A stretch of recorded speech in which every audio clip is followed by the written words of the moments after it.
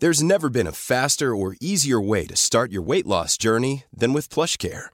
PlushCare accepts most insurance plans and gives you online access to board-certified physicians who can prescribe FDA-approved weight loss medications like Wegovy and Zepbound for those who qualify. Take charge of your health and speak with a board-certified physician about a weight loss plan that's right for you. Get started today at plushcare.com/weightloss. That's plushcare.com/weightloss. plushcare.com/weightloss. One size fits all seems like a good idea for clothes until you try them on. Same goes for healthcare. That's why United Healthcare offers flexible, budget-friendly coverage for medical, vision, dental, and more. Learn more at uh1.com.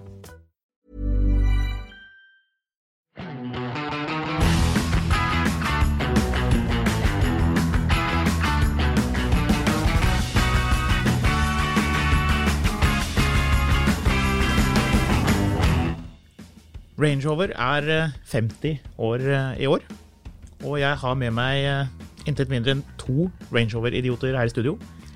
Ja, noen vil jo hevde at Range Rover var 50 allerede I sommer. Hvorfor lagde vi ikke denne episoden I sommer? Ja. Og jeg har valgt at den gode grunnen til det at vi måtte vente på at Nils kunne komme I studio. Det jo åpenbart bare løgn. men det en hva det Kellyanne Conway kalte det? Det vet du. Alternative fakta. Alternative fakta. Så med det så tenker jeg at vi kan jo fyre I gang og snakke litt Range Rover. Ja, folk som har hørt denne podcasten vet jo hvem du Marius. Nils Wærstad, levemann konkluderte vi med I forrige episode. Hvis du ikke har hørt den første av Nils Wærstad-episodene, så hopp tilbake et lite hakk, kanskje. Den har jeg en magefølelsen tilsier at den ganske morsom. Jeg har I hvert fall fortsatt vondt I lattermusklene. Jeg tror det. Du jo litt ganske mye Range Rover-mann. Jeg har blitt. Du har blitt, ja. Og Range Rover jo en bil som du må kjøre før du tror det. Og det litt sånn vanskelig å forklare fordi det handler om følelser, ikke sant? Og jeg hadde en BMW, den røk dieselpumpa på. Jeg skulle på laksefiske til Vestlandet. En kompis av meg hadde en L322 med den jævlig spreke 177 dieselen som skal dra 2,7 tonn. Stående, som hadde gått 399 000 eller noe sånt nå, og sier at du kan jo låne den av meg, for den står bare på tunet. Og så får du se hvor langt du kommer. Og jeg takker jo ja til tilbudet, laster opp fiskeutstyr, setter meg inn, klarer jo til slutt å komme opp I marsjfart, kommer over fjellet, og så bare skjønner jeg at det en bilopplevelse jeg aldri har hatt før. Det går jævlig dårlig, men hele pakka slo meg bare I bakken. Altså. Det var, hva dette her for noen ting? Og så måtte jeg prøve å identifisere hva som gjør at dette en av mine beste bilopplevelser. Og, ikke sant? Jeg jobbet som biljournalist, jeg har kjørt alt som grunt. Et halvt år før så hadde jeg hatt den nye Range Roveren med verste motoren I en uke og kusket rundt med den. Veldig flott bil. Men jeg ville jo ikke valgt den en dag framfor den 2003-modellen. Ja. TD6 med skytt inn, 3 liter BMW diesel med 177 hestekrefter, 0-100 på 13,9 sekunder. Det på en veldig god dag. Det nedover. Det tror jeg kan si. Og så resultatet av det da, det var jo at jeg la ut en sånn autosøk på Finn. Sånn at det plinga I boksen når det kom en da, men jeg visste jo at jeg ikke skulle ha en, for det jo galskap. Og jeg hadde jo akkurat fortalt kona mi at den der BMW-en vi hadde, som vi kjøpte ny, og som nå hadde gått såpass lenge at den akkurat var utenfor garantitida. Og når dieselpumpa går på den, så får det litt spon, og da skulle bilen ha 110 000 for å fikse den. Ja. Så jeg sa at nå kjøper vi en ny bil liksom, med fulle garantier og sånne ting. Og så ender jeg da opp som et svar på at vi ikke skal ha en bil som går I stykker, med å kjøpe en 2007-modell Range Rover TDV8. Ja. Finn 5 feil. Jeg kan finne mange flere enn det, hvis jeg begynner å kikke på den bilen din, sikkert. Ja, der finner du riktig nok ingen feil. Men det klart, når den da, ett år etter fisketuren, så plinger det I innboksen min, så kommer det på en Finn-annonse fra Bærum, en advokat som skal selge en 2007 som har gått 124 000, 250 000 kroner. Den bilen kostet 1,850 ny. Og på 124 000 kilometer så har den altså da tapt seg 1,6 millioner. Så det er dyre kilometer. Så ringer jeg og så sier jeg at den vil jeg gjerne komme og se på. Ja, men det passer fint sånn, fordi at det kommer en fyr om 3 kvarter. Så sier jeg, ok, men jeg bare kjøper den. For jeg skjønner jo det, at hvis han duden kommer og ser den bilen som har gått 124 000 til 250 000, så er den borte. Så jeg bare kjøper den. Ja, men hva skal jeg si til bare si den er solgt? Og så kommer jeg, kjøper bilen. Han har ikke hatt et feilslag på et år. Det høres kanskje i mikrofonen nå at jeg banker i bordet. Og det er en sånn lykke hver eneste dag når jeg setter meg inn i den bilen. Egentlig så skulle den være litt sånn hyttebil, da, kjøre opp på nytta, men jeg klarer ikke å dy meg. Jeg har noen sånne der elgreier også som står hjemme, som er liksom praktisk å kjøre til Oslo med og sånn, men jeg prøver jo så mye jeg kan å kjøre sværingen. Og det er altså, du kjører jo en engelsk spisestue på 4 hjul. Og det er jo det nærmeste du kommer en Bentley med 4 hjul. Og det var jo noen som på forumet deres, Finansavisen Motor på Facebook, spurte liksom hva er greia liksom.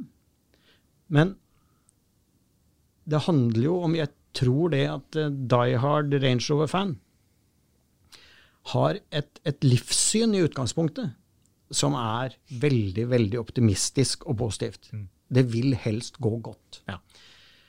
Og så er det noen ting med at det er en type bil som byr på veldig, veldig, veldig mange følelser og emosjoner. Og det handler jo om at når du kjører, altså når jeg kommer på hytta, og de andre bærer ut rødvin og sekker og sånne ting, så sitter jo jeg igjen i førersetet med en sånn følelse av tomhet egentlig, fordi det er bare jeg som vet hvor nære på dette her har vært.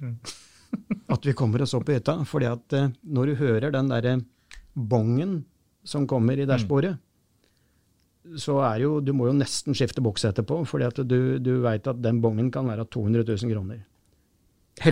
Heldigvis har det bare vært at det er nå 3 grader ute, så det kan komme is. Heldigvis ikke vært noe annet. Men, ikke sant, du har... Jeg er så glad i de bildene her at jeg blir litt fornærmet over at du snakker sånn om det. Jo, men det handler jo om takknemlighet, ikke sant? Ja. Fordi at hvis du da kjører en ny og moderne bil, så blir det jo bare rasende når ting ikke funker. Men når det funker, så tar du det som en selvfølge. Men når du kjører en Range Rover, så er du egentlig enormt takknemlig hver gang du kommer deg fram. Og hvis du husker disse Top Gear-episodene, hvor de har kjørt gamle biler gjennom Namibia og sånne ting, og det er en helt genuin kjærlighet til de bilene når de kommer i mål. Fordi dette har vi gjort sammen. Du og jeg i bilen min. Og så klapper hun litt på dashbordet og sier, attaboy, liksom, nå har du vært flink igjen. Så det er litt sånn som av unger. Du blir sint på dem, du blir stolt av dem, du har masse emosjoner, men til slutt så er du jo veldig, veldig glad. Det er ren kjærlighet. Da. Og det føler jeg har fått med en Range Rover som jeg ikke har fått i noen annen bil. Det er veldig interessant at du sier det, for jeg har litt av den samme følelsen. Hva med deg, Marius? Nei, jeg aner jo ikke hva dere snakker om. Nei. Bare for å oppsummere her, jeg har da eid først en L322 4,4i. Vent. Du må si årstall, så folk 2002, henger med. L322 4,4i. Antageligvis den best utstyrte som ble tatt ut i 2002. Den har skinn på håndtakene i taket. Men den solgte jeg i raseri og oppgitthet etter at jeg hadde måttet bygge opp hele motoren igjen. Blant annet. Så la meg bare avbryte. Da bilen var ferdig oppbygd, og den var perfekt, da du hadde gjort alt, til og med lakkert dørhåndtakene, som jeg synes var veldig rart. Da var kontoen tom, og jeg leaset meg en Golf. Det varte i 2 år, og så ble jeg lei Golfen, og kjøpte meg også en TDV8, med sort interiør, tatt ut av en finansakrobat som ikke betalte regningene, så den ble hentet tilbake av banken etter sånn 9 måneder, og da levde den godt hos en bankmann frem til jeg kjøpte den. Der er ordet akrobat. Ja, nettopp. Og så solgte jeg den, for da skulle jeg ha den nye Range Roveren. Så sikre meg en av de. Så jeg solgte bilen. Det tok en uke, og så hadde jeg kjøpt en ny L322 TDV8, nå med hvitt interiør. Og den kjørte jeg frem til, jeg har også eid en TD6 inni her, da, den med den 177-hesteren. Det har jeg jo. Men så tenkte jeg nå, når jeg fikk Kid i vår, tenkte jeg, nei, nå det på tide å være fornuftig. Kjøpte meg 5-serie med garanti. Og så kjøpte jeg tilbake den 4,4 i bensinen som jeg solgte i raseri for 5 år siden. Og med mye mer problemer. Til ære for deg så har jeg kjørt den til jobb i dag. I nødmodus. Og det gikk ikke så fort.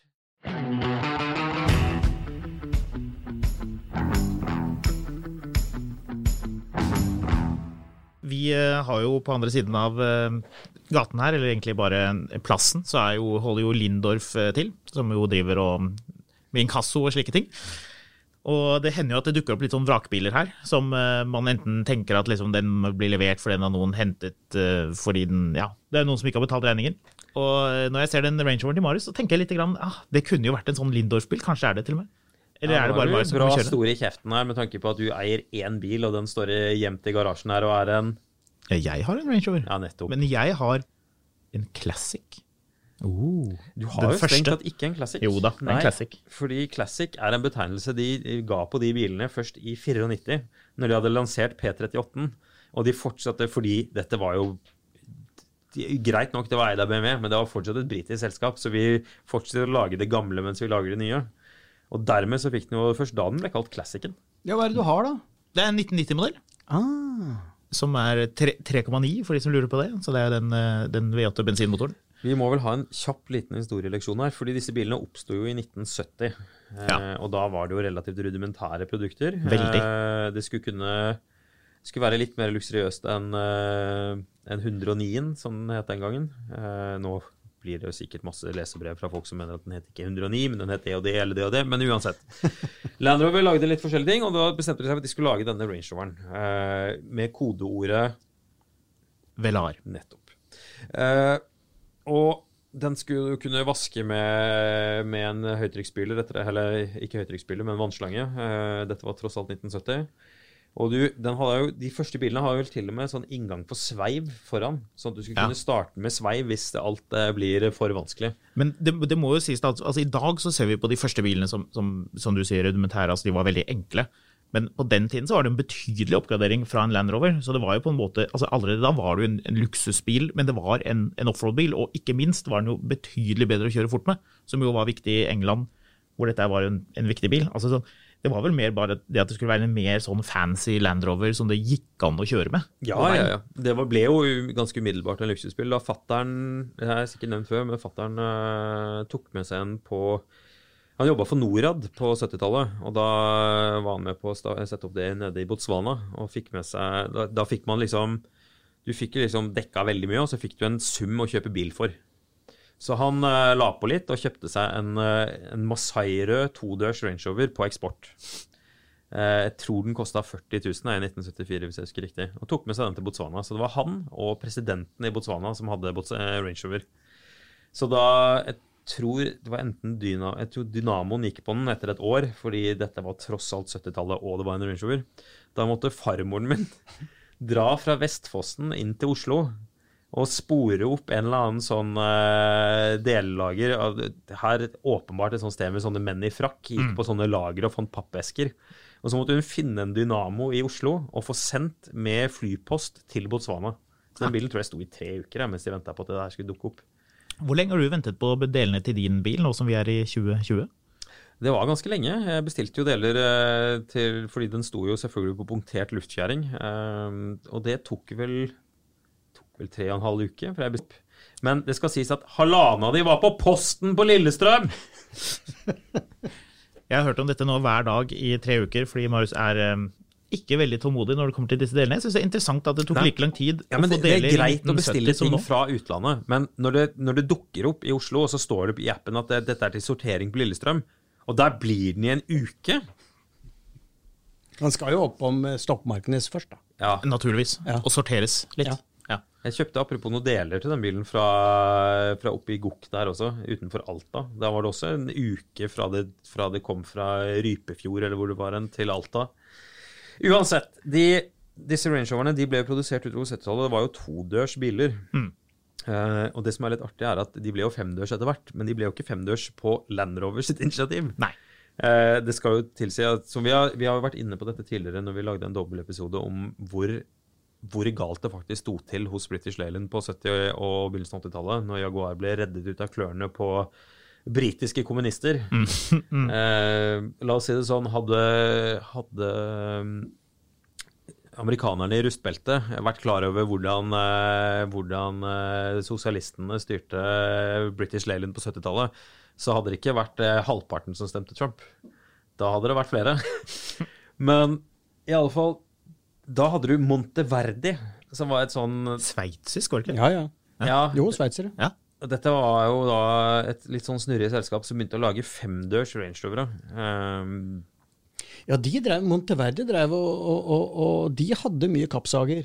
Ja, så dette jo og assortert verktøy for å modifisere litt sånn grove biler. Og de ble jo sjokkerende bra også. Altså de første Monteverdi, altså de første 5-dørs Range Roverne som de sveitserne laget, ser jo faktisk ganske...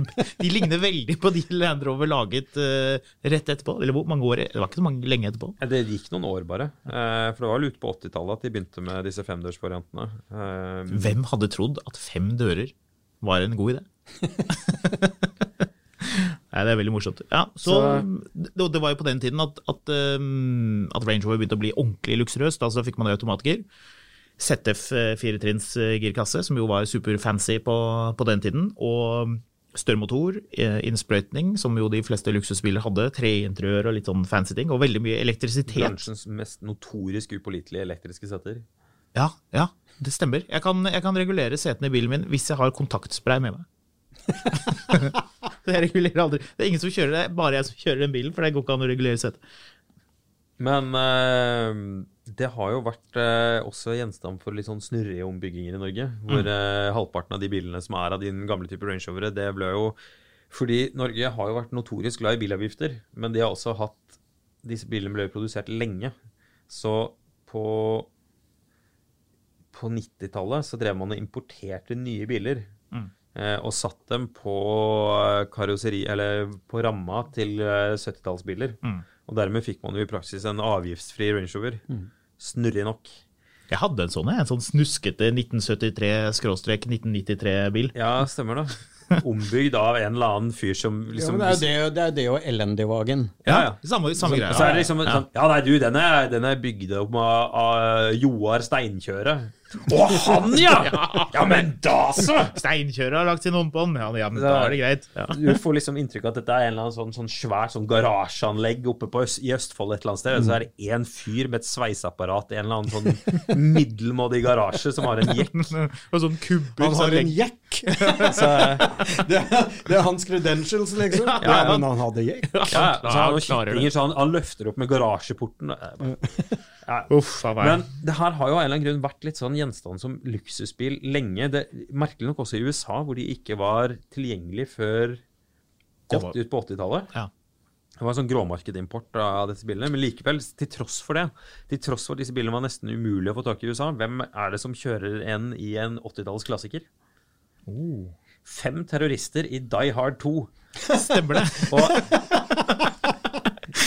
Det så absurd å tenke på. Ja, det rareste med det jo at den bilen jo ikke en stor bil.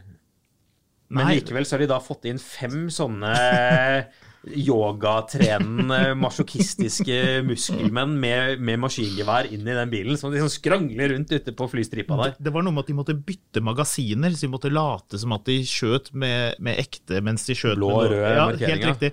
Og de fikk plass til alt dette her. Notorisk merkelige biler. Det gøy å tenke på at den bilen ble puttet inn i den filmen. De var sånn militærfolk også, det passet jo overhodet ikke. Ja, det som litt sånn rart med Range Rover, som jeg alltid har vært litt sånn fascinert av, at det både har vært så veldig tiltrukket, altså overklassen har alltid vært veldig tiltrukket av Range Rover. Men de har på en måte alle andre også, av andre grunner. Altså sånn... altså hvis du drar til England i dag, og se hvem som kjører de bilene vi har, med 24-tommere og kit fra helvete som klistret og limt på, og gullbokstaver. Og det jo tjavs. Det jo bare pakk og riffraff og menneskelig avfall som kjører dette greiene i dag.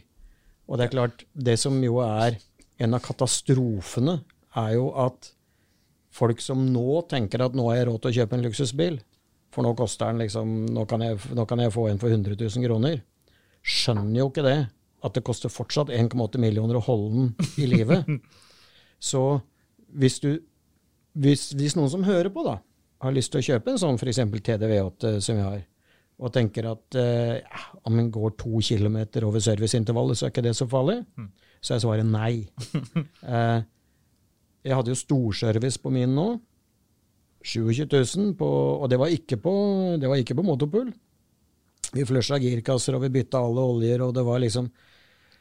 Og som jeg sier til min frue, som synes at det var da mye for en service, jeg må si, men faen, bilen koster 250 000 kroner, og vi bruker 30 000 på service i året.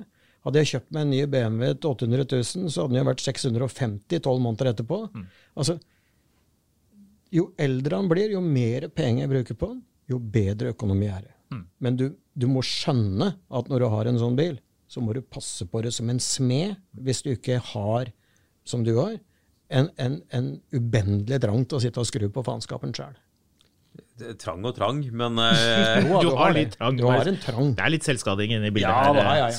Dette en diagnose. Ja, det det. Har du forresten vært innom den siden FetLife? Det det største BDSM-nettverket i verden. Jeg bare anbefaler den hvis du... Jeg regner med at de fleste Range Rover-eiere av litt eldre type medlemmer der. Ja, det vil jo gi mening. Det ville i hvert fall vært en betraktelig billigere måte å straffe seg selv på. Ja, veldig. Og mindre venting på deler fra England. Ja, mindre sånn lærpisker som tar veldig lang tid å få i posten.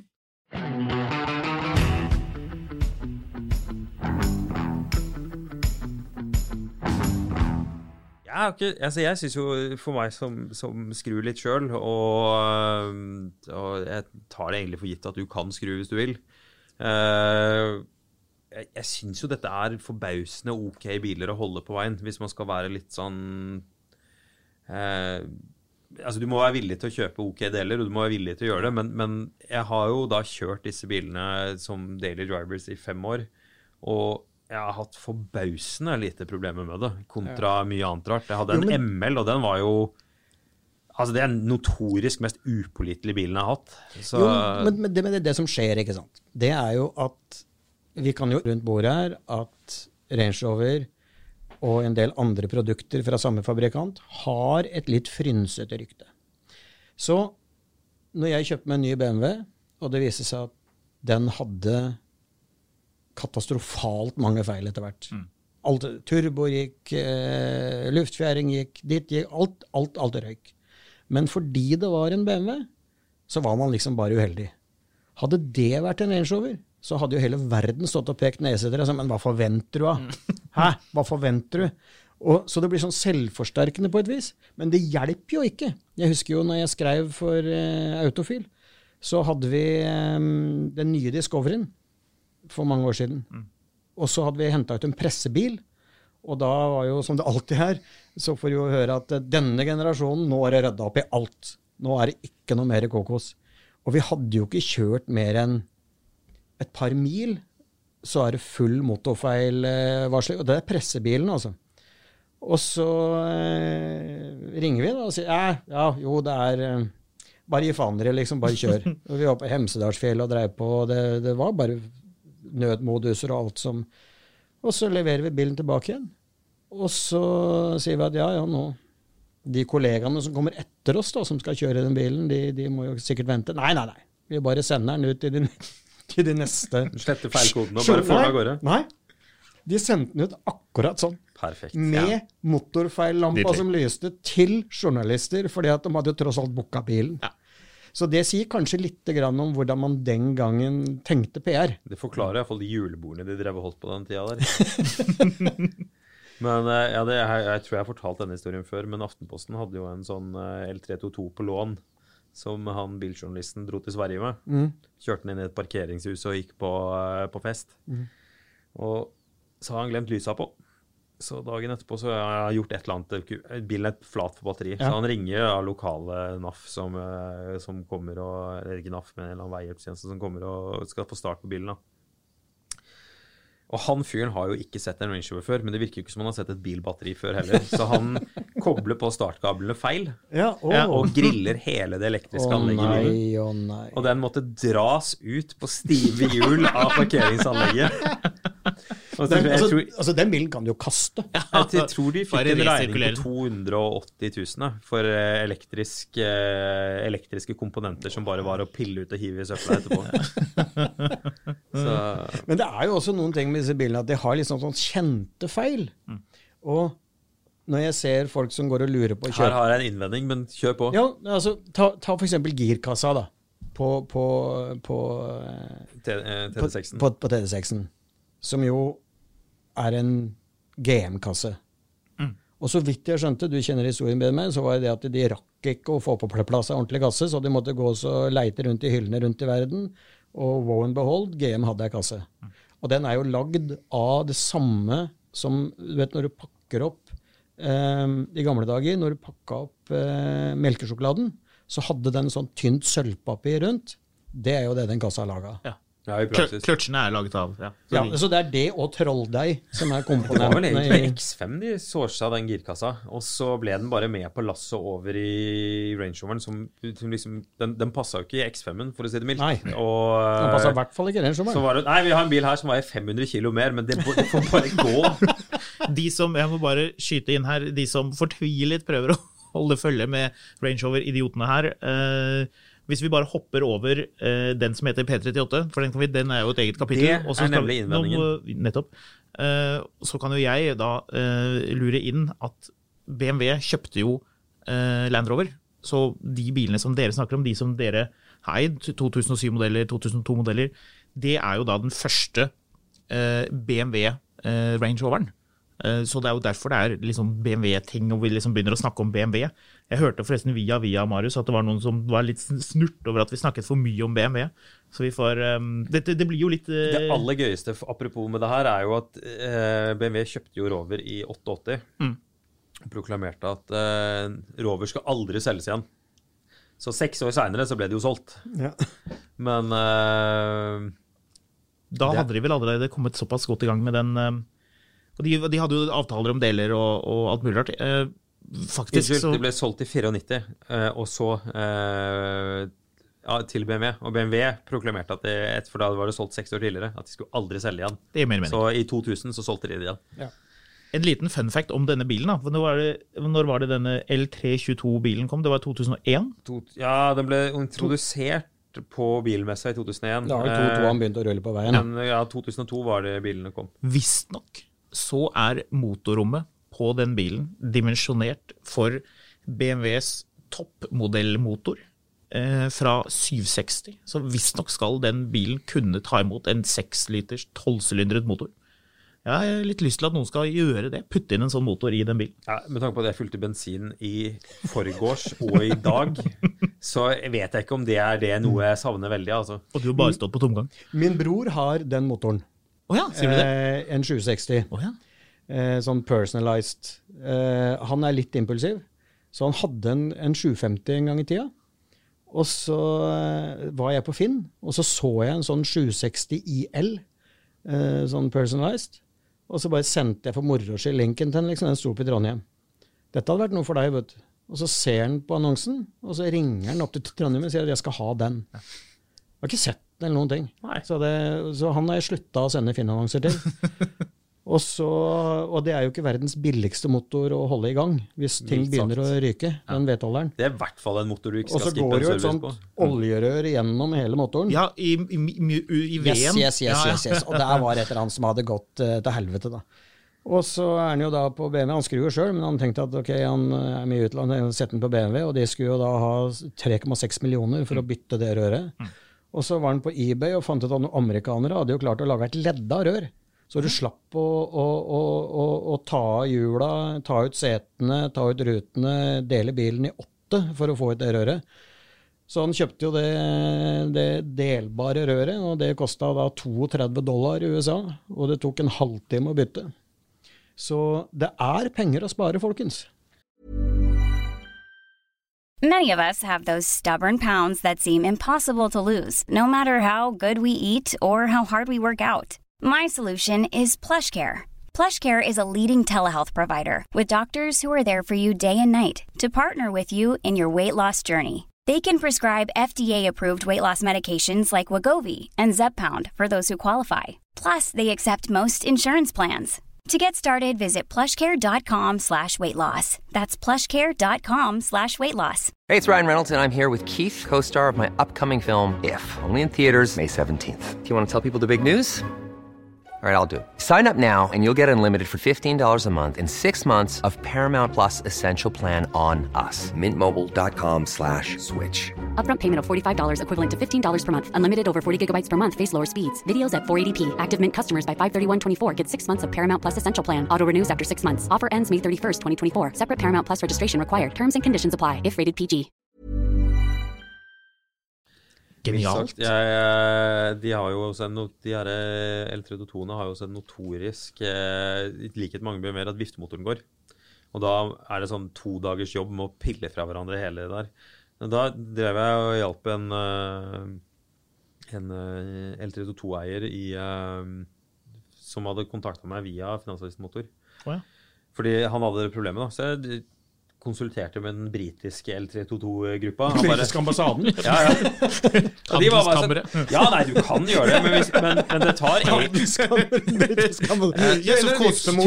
Tysk-britisk handelskammer var involvert, så de sendte en attaché opp til Nordmøre. Selvfølgelig hjelper vi med dette her. Vi beklager at bilen så dårlig. Så. Men det helt ærlig, han bare sånn, nei, det tar jo, ja, du kan gjøre det, men hvis du bruker 45 minutter, du tar av den greia på toppen, og så bare klipper du 2 spor i plasten her, så kan du bare løfte ut hele greia, og da ser du ikke noe forskjell. Men du kan gjøre det på den andre måten også, da.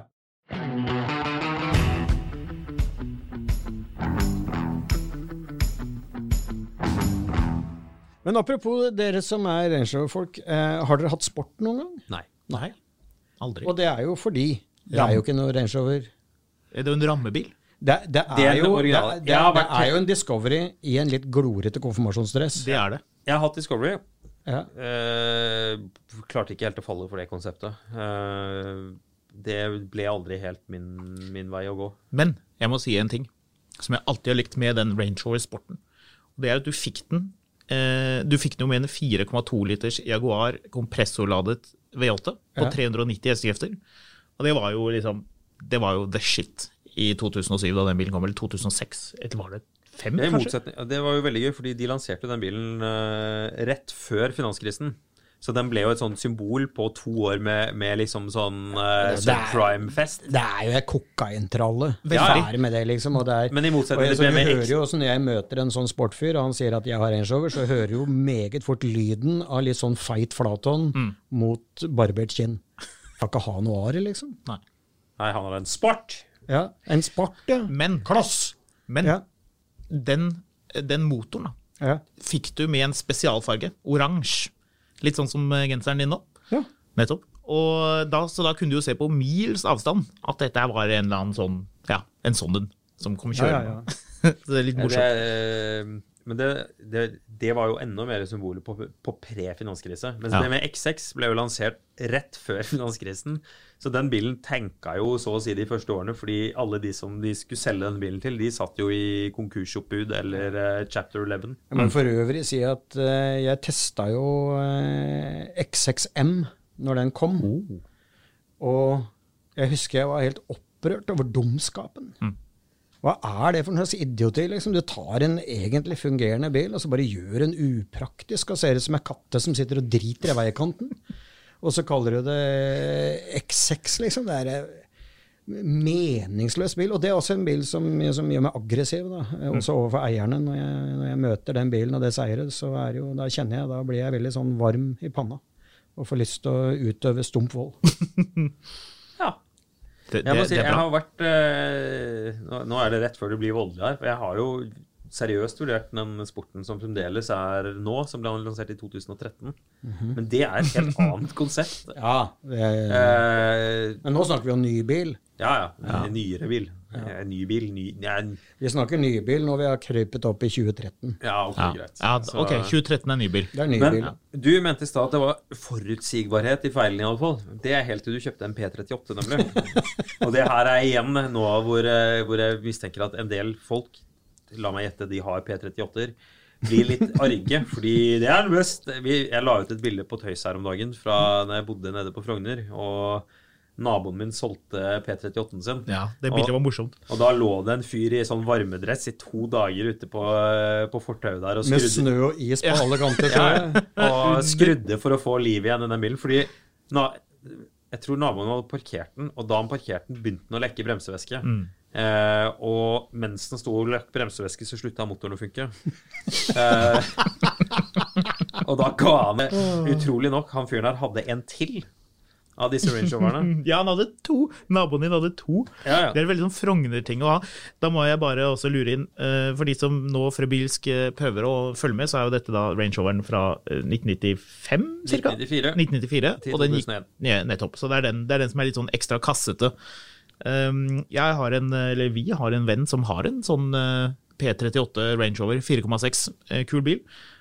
Vi advarte jo han på alle mulige måter om at dette burde han ikke gjøre, men likevel kjøpte han den. Vel vitende om at dette kommer til å gå galt. Og det har det vel egentlig ikke gjort, bortsett fra en litt morsom feil med den bilen. Den har jo luftfjæringer, som jo selvfølgelig går i stykker. Kanskje det mest notorisk upålitelige luftfjæringssystemet som har vært produsert på noen bil i nyere tid. Kanskje. Så det som skjer da, at bilen, den løfter seg opp, men det tar jo fryktelig lang tid. Den løfter seg ikke opp med en gang. Den venter ganske lenge, så han må drive og hoppe rundt på Frogner i den bilen, som ligger liksom sånn kjempelavt ned, og så den havner jo på sånne bumpstops, som liksom den har jo egentlig ikke noe særlig fjæringsvei i det hele tatt. Nei. Så han driver bare og hopper rundt. Så ja, det ikke så ofte han bruker den bilen. Men det Jeg synes jo også morsomt. det veldig, veldig morsomt å se Range Rover-eiere som har fått låst bilen i absolutt øvre stilling. Ja, det også gøy. Når du åpenbart skjønner at det var ikke meningen.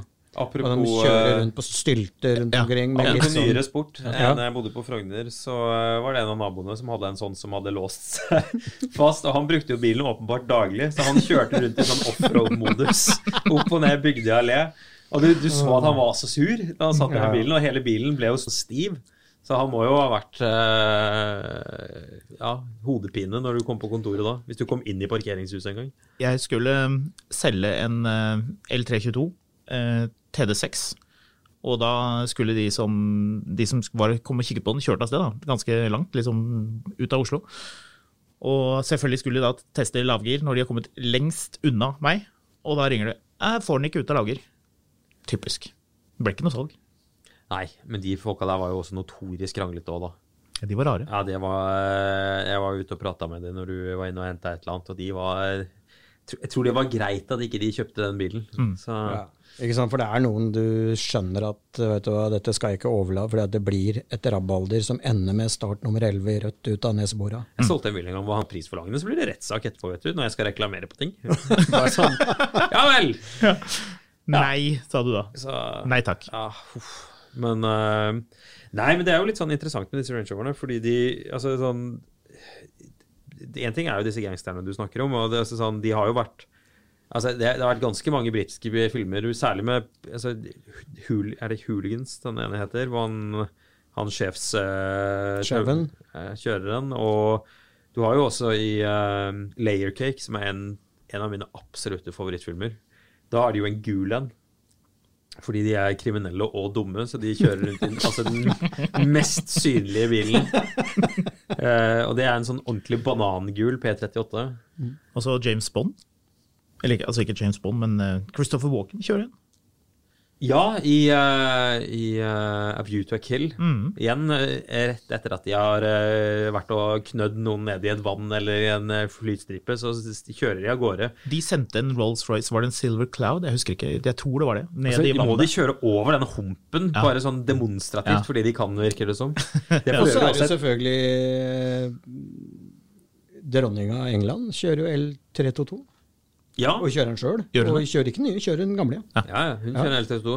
Mannen hennes kjørte jo en Freelander 2 av veien. Så jo, men han er jo idiot. Så den gamle det er jo, altså, han er jo søppelskalle. Jo, men altså, ærlig talt, du er da prinsegemal i Storbritannia.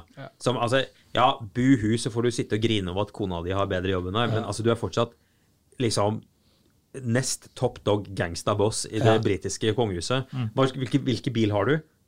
Du har en Freelander 2. Jeg synes jeg ser liksom Jon Fredriksen komme liksom nede på kaia her under Nordshipping, rullende inn i en sånn du Freelander 1,8 med den her tredørsvarianten med sånn tak du kunne løfte av. I fare for å fornærme noen av lytterne, hvis du har en Freelander, så er jo en pappskalle av bibelske dimensjoner. Så er vi ferdig med den saken. Jeg vet ikke. Altså, jeg har alltid tenkt, jeg har alltid tenkt at liksom, jeg sa det var sånn. Ja, men så nå vet du. Jo, men liksom, jeg har ofte tenkt at jeg gjerne vil ha en moderne bil med trommelbremse bak. Så, og gå en toppakning, for det hadde jo alle sammen. Men det er liksom, hvorfor ikke både ha det på Fiat 500 din og på denne Freelanderen din? Nei, Freelander er en meningsløs bil, altså. Ja. Så, vi liker ikke den. I hvert fall ikke i Norge, hvor den var så dyr også. Altså sånn relativt sett. Altså en ting er i Storbritannia, hvor liksom, det er jo samme som med Discovery Sport. Det er jo en bil som gir mening i Storbritannia, fordi den koster ikke så veldig mye. I Norge så koster den liksom, skal du ha en ny 5-serie med en svær motor, eller skal du ha Discovery Sport med liksom multimediasystemet til Blair-regjeringen? Nettopp. Nei. Altså jeg vet ikke om vi blir noe klokere av denne Range Rover-debatten, men jeg er jo veldig glad i disse bilene. Jeg har jo vært glad i L32 av en veldig underlig årsak, og det var at den var med i denne hitserien The OC, hvor kona til han rike advokaten hadde en sånn sort L322 4,4 i California, som de drev og rattet rundt i, og så fryktelig rike ut i. Det er derfor? Ja, det var da jeg fikk øynene opp for den. Jeg var glad i den siden selvfølgelig, men det var en strategisk produktplassering. Ja. De satt liksom på et sånt møte, liksom, hvordan får vi en eller annen sånn stormannsgal journalist i Norge til å kjøpe en brukt Range Rover om 15 år? vi får den inn i denne dramaserien her. Så. Men nå er det jo bra da, at du ikke har dette som bruksbilen din, slik at du liksom ikke trenger å avreagere og kjøpe en ny Golf, hvis du liksom blir for frustrert. Og for den garve lytter her, så kan vi jo da avsløre at hvem av meg og Håkon er det som eier en Golf? Jeg har en Golf nå. Ja. Nettopp. Ja, en Golf diesel.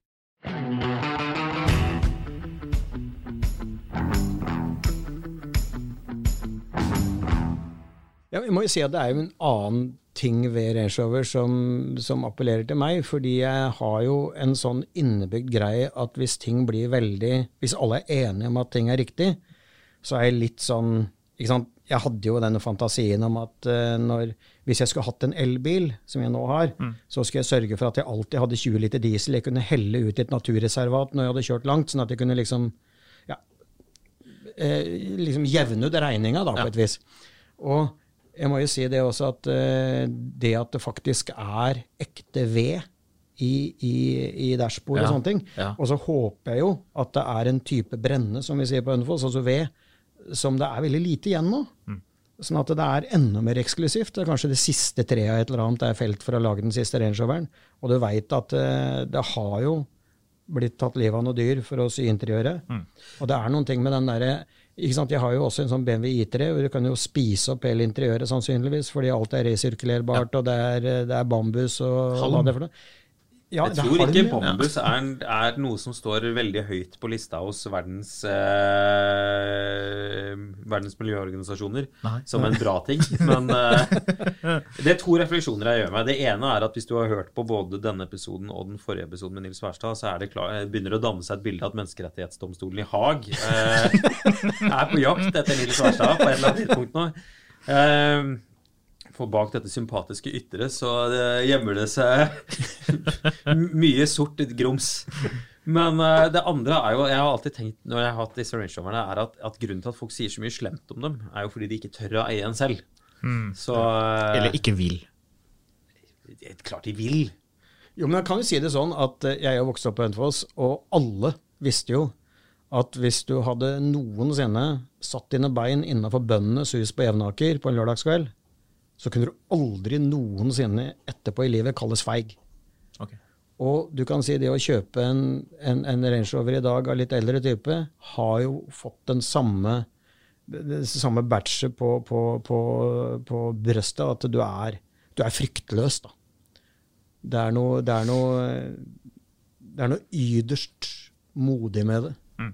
Og akkurat som du gikk inn på bøndenes på slutten av 70-tallet, og hadde en eller annen vag idé om at du skulle ha på veien ut, noen ting som jo var det jeg vil kalle et drømmescenario.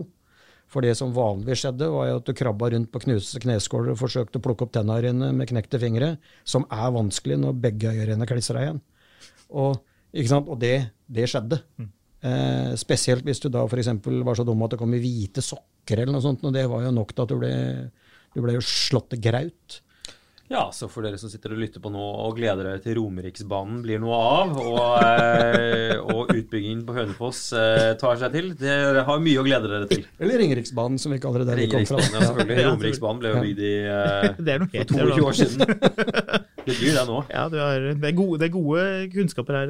Du briljerer. Geografi har alltid vært min akilleshæl. Noe jeg også ser for meg at kunne blitt klippet på en fest på Hønefoss. Men en brukt litt eldre Range Rover, det er ok å suse ut på løyse med? Jeg kjører jo av og til oppom Ullevål Hageby, bare som en provokasjon. Da er jeg en provokatør. Og så la jeg den stå litt på tomgang. Jeg sklir litt att og fram i gatene der, for å så skape reaksjoner. Sett deg på tomgang utenfor hos Kjetil Rollnes, så han kan skrive en eller annen lang kronikk i Dagbladet om det. Nei, men det er klart, du får nøkkel av bilen din hvis du har en Range Rover med V8-er i de nabolagene der. Det er jo helt klart. Det minner meg for øvrig på en av de aller beste bilanmeldelsene som er gjort av disse bilene, ble jo faktisk irriterende nok gjort i DN av Bernt Gran, som var en legendarisk, eller han er en legendarisk fyr, men han var en legendarisk bilanmelder, som skrev en veldig morsom anmeldelse av den. Han skrev, det tror jeg har nevnt før, men han skrev jo også en test, fordi dette her var på det tidspunktet hvor jeg mener å huske Harald Eia var relativt nyskilt, og var i en eller annen sånn, jeg tror det var et Aftenposten-intervju, hvor han fremstod veldig sånn en mann av folk, og han hadde kun denne Citroën Berlingoen for å kjøre barna til og fra et eller annet, og så videre. Og da lånte Bernt Granen av importøren for å kunne skrive setningen om at dette er bilen Harald Eia kjører annenhver uke når han har ungene. Resten av tiden kjører han en Volvo C30, som var en kul bil den gangen. Og det var en eneste grunnen for å skrive hele anmeldelsen. Jeg tror den handlet mye om at det var plass til mye fotformsko i oppmålingsrommet i taket på den. Vi hadde jo i forrige episode, som jeg vil påstå er en veldig god episode, hadde vi jo et innslag, Marius, hvor du hadde funnet noen spørsmål fra våre lesere og lyttere på Finansavisen Motor sin Facebook-gruppe. Kanskje du har noen flere spørsmål til vår kjære gjest? Ja, det gikk jo mye på det vi ikke... En av lytterne her mener at det har vært rykter om at du har vurdert å bytte inn Land Roveren din med den nye Honda E. Stemmer dette? Dette må jo være en lystig kurre, som vi sier, som har klart å skrive noe sånt. Nei, det står nok ikke på lista, nei. Har ikke vassere svingradius, da? Ja, det er nok det. Den er jo skjermerende liten sak. Men den er vel mer sånn som du setter på en sånn liten bevegelig arm, og så kan unga på kjøpesenteret slippe på 5 kroner og bli kastet fram og tilbake inn der. Det er jo ikke noe en voksen mann blir sett i. Nei. Jeg har jo veldig sansen for den, ja da, men jeg tror ikke jeg ville hatt den som bil nummer 1. Jeg liker litt, men jeg liker jo Mini. Ja. Jeg synes ikke det er noe skummelt. Du har jo en viss knekk i håndledd også, så det er ikke... Nettopp. Ja. Ting henger jo sammen. Ting henger sammen.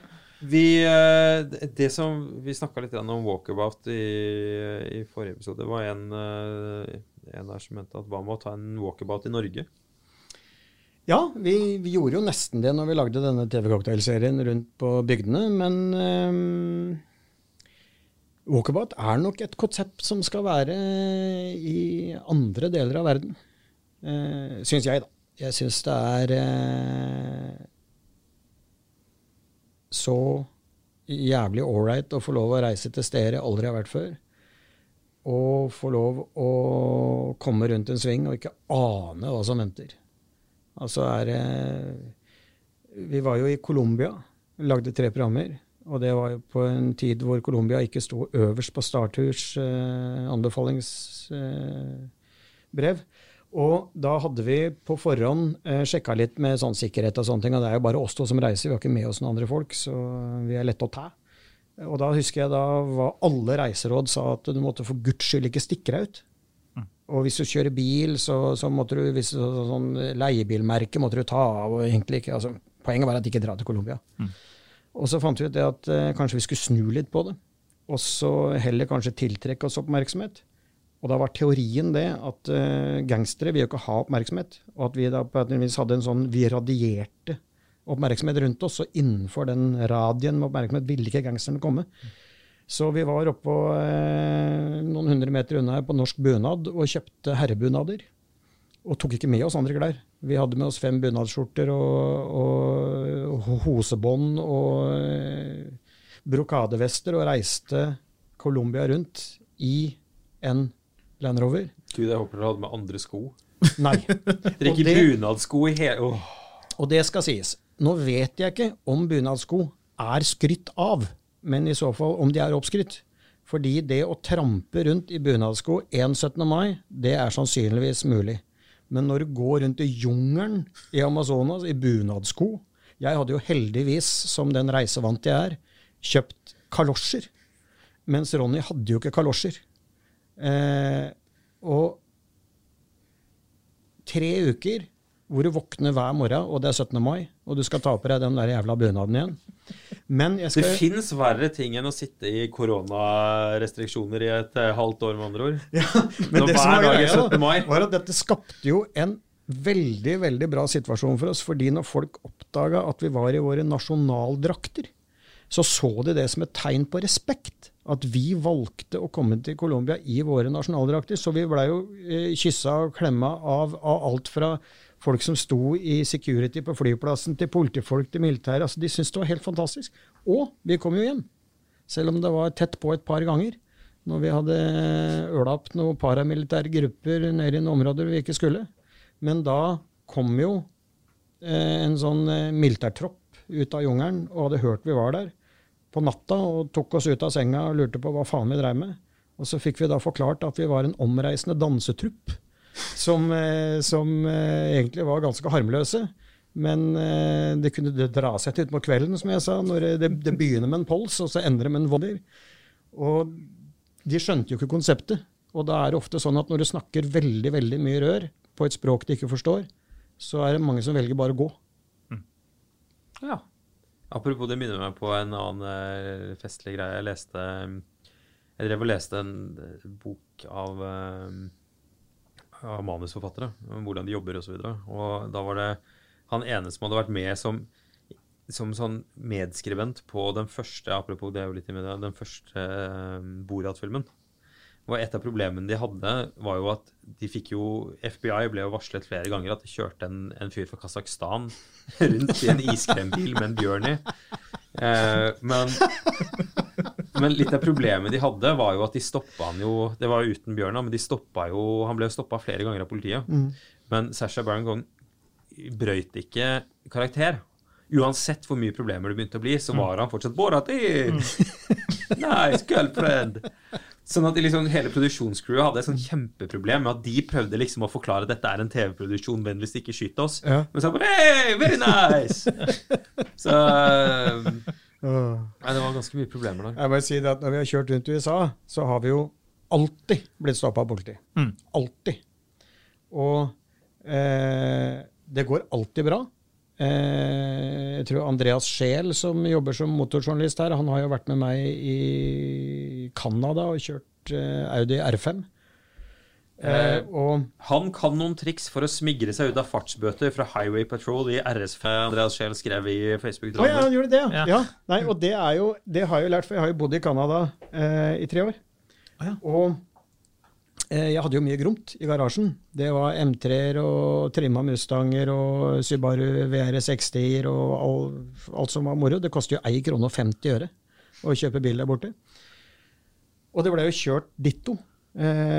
Og i Canada så det sånn at du kjører jo, jeg bodde jo i Calgary, og jeg kjørte jo gjennom en radarkontroll nesten hver dag. For gutta står jo bare i bilen, og så bare går de ut av bilen, og så har de opp trompeten, og så kjører de gjennom. Det ikke 2 mann, liksom, det en mann hele tiden. Og så var det jo så billig når det ble tatt. For det kostet liksom, du kunne ligge i 140-60-sonen liksom, så fikk du 100 kanadiske dollar i bot. Så det var nesten for billig til ikke å gjøre det, for du sparte jo så mye penger i forhold til Norge. Men jeg skjønte jo etter hvert at jeg trengte jo ikke å få de bøtene i det hele tatt, fordi det handlet jo bare om, og jeg hadde jo kanadisk førerkort, men det brukte jeg jo aldri. Jeg brukte jo bare mitt norske førerkort, og så snakket jeg konsekvent norsk. Og det gikk jo kjempefint. Unga mine var i en sånn skiklubb oppe i Lake Louise, så vi kjørte jo den distansen, det sånn 20 mil hver søndag morgen. Og da hadde vi en sånn svær SUV med noe hemi-motor og greier, og kuska oppover der, og passerte Canmore i en sånn 70-zone, stort sett da i 160. Og så kommer blinkelysa på bak, og så blir vi stoppet. Og da gikk nok litt vel kvekt, og unga våkner i baksetet og lurer på at det for noen ting. Og da var det, ok, først, hvor vi på vei? Vi på vei til Banff, eller vi på vei til Lake Louise? Og så sier jeg, vi på vei til Lake Louise. Ja, det var bra, for han likte de bakkene mye bedre enn i Banff, så var 1 poeng. Og så var det da, hadde vi hemi-motor, det synes han var poenggivende. Og så når vi da attpåtil sa vi var nordmenn, så var det jo da ikke noe problem i det hele tatt, og bare å gønne på, og ikke noe bot eller noe. Dette lærte jo unga i baksetet, at det sånne ting som gjelder. Så, og det å være nordmann, det jo forløsende i alle land når det blir stoppet. Ikke fordi at det nødvendigvis norsk, men fordi at det så mye trøbbel å kreve inn penger, og at du må skrive masse papirer og styr, ikke sant? Og hvis du da bare en stort sett grei fyr, om du så har kjørt i 250 km i timen, så slipper du unna. Men nå en grei fyr, og så må du alltid vise det norske førerkortet, og snakke norsk, med ganske høy, men sakte. Nei, jeg visste ikke. Og da til slutt så gir de litt opp, altså. Så det går. Det her minner meg for øvrig om en kollega av min søster, som i helsevesenet jobbet frivillig med ungdom med litt spesielle behov. Og så var de på vei i en minibuss tilbake til Oslo igjen, og så blir de jo da selvfølgelig stoppet, for han har kjørt for fort. Og i det liksom bilen stopper, så sier hun som sitter ved siden av, du, nå synger vi dere! Og han bare, hæ? Og det begynner å skråle så sinnssykt i den bussen, for de synger jo ikke samme sang. Nei. Så han politimannen kommer opp og bare, ja, jeg vet hva, det greit. Altså. Jo, men alle vil ha en enkel dag på jobben. Ja, ja. Og hvis du da nærmer deg bilen og skjønner at dette overtid, så kan det hende at du lar dette passere.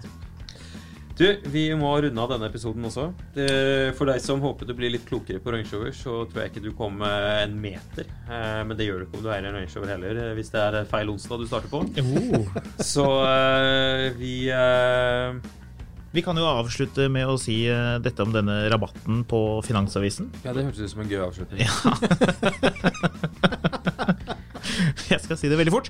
Hvis du liker Marius og hans forferdelig arrogante person, og meg og Finansavisen, og kanskje kunne tenkt deg Det her minner meg på hvorfor jeg kjøpte den første Range Roveren min. Det var jo rett og slett fordi jeg akkurat hadde gjort det slutt med min tidligere samboer, som nettopp synes jeg var en arrogant og forferdelig fyr. Og hvorpå det ledet meg da 3 uker senere inn i eierskap av denne blå Range Roveren som nå står utenfor her. Forferdelig. Så jeg ikke uenig i oppsummeringen din av min person. Det var mer for å bifalle hvor enn det dette reklamestikket tar oss. Hvis du liker Marius og hans person, og kanskje også til og med Finansavisen på papir, og kunne tenkt deg Finansavisen Motor, som kommer hver helg, og som et glimrende blad, det må jeg si, så kan du få 25% rabatt ved å gå inn på finansavisen.no/tilbud. Gjør det. Det høres ut som en god plan. For øvrig, vi tilbake igjen om en uke. Da skal vi snakke om Top Gear og andre ablegøyer. Stemmer det. Produsent for Mil etter mil, en podcast om bil, Caroline Elgesem. Med meg i studio har jeg Marius Mørk Larsen, og mitt navn Håkon Sæbø.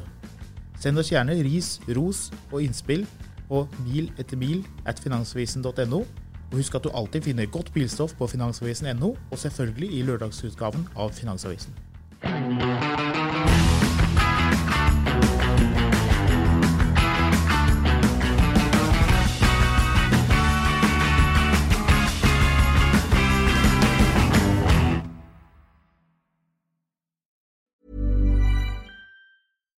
This is the story of the one.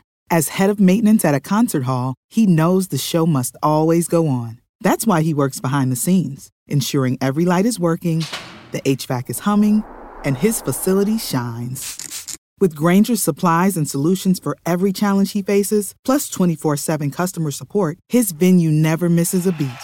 Call quickgrainger.com or just stop by. Grainger, for the ones who get it done. Mil etter mil, en podcast om bil, en podcast fra Finansavisen. Programledere Håkon Sæbø og David Kordal Andersen. Produsent Lars Brenden Skram, og ansvarlig redaktør Trygve Hegnar.